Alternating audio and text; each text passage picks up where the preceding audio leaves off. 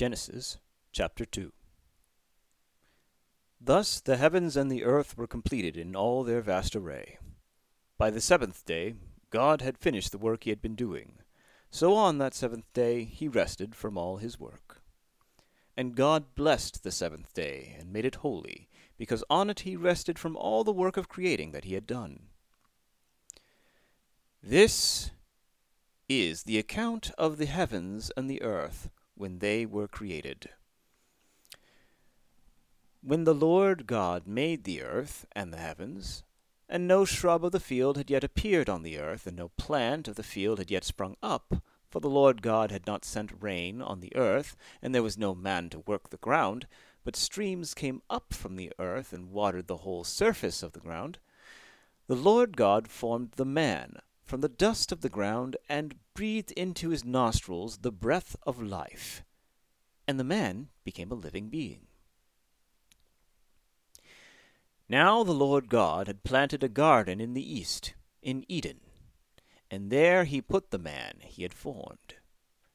And the Lord God made all kinds of trees grow out of the ground, trees that were pleasing to the eye and good for food.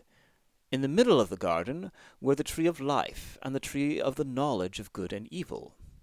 A river watering the garden flowed from Eden.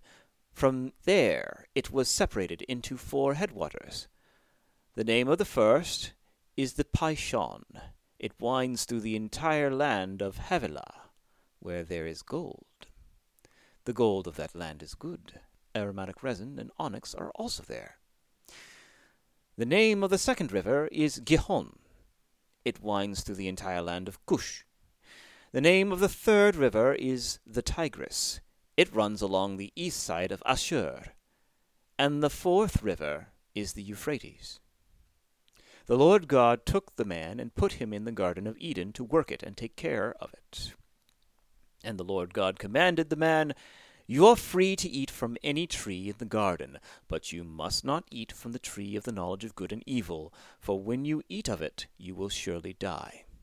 The Lord God said, "It is not good for the man to be alone. I will make a helper suitable for him." Now the Lord God had formed out of the ground all the beasts of the field and all the birds of the air.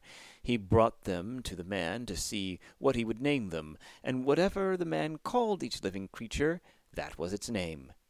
So the man gave names to all the livestock, the birds of the air, and all the beasts of the field. But for Adam no suitable helper was found.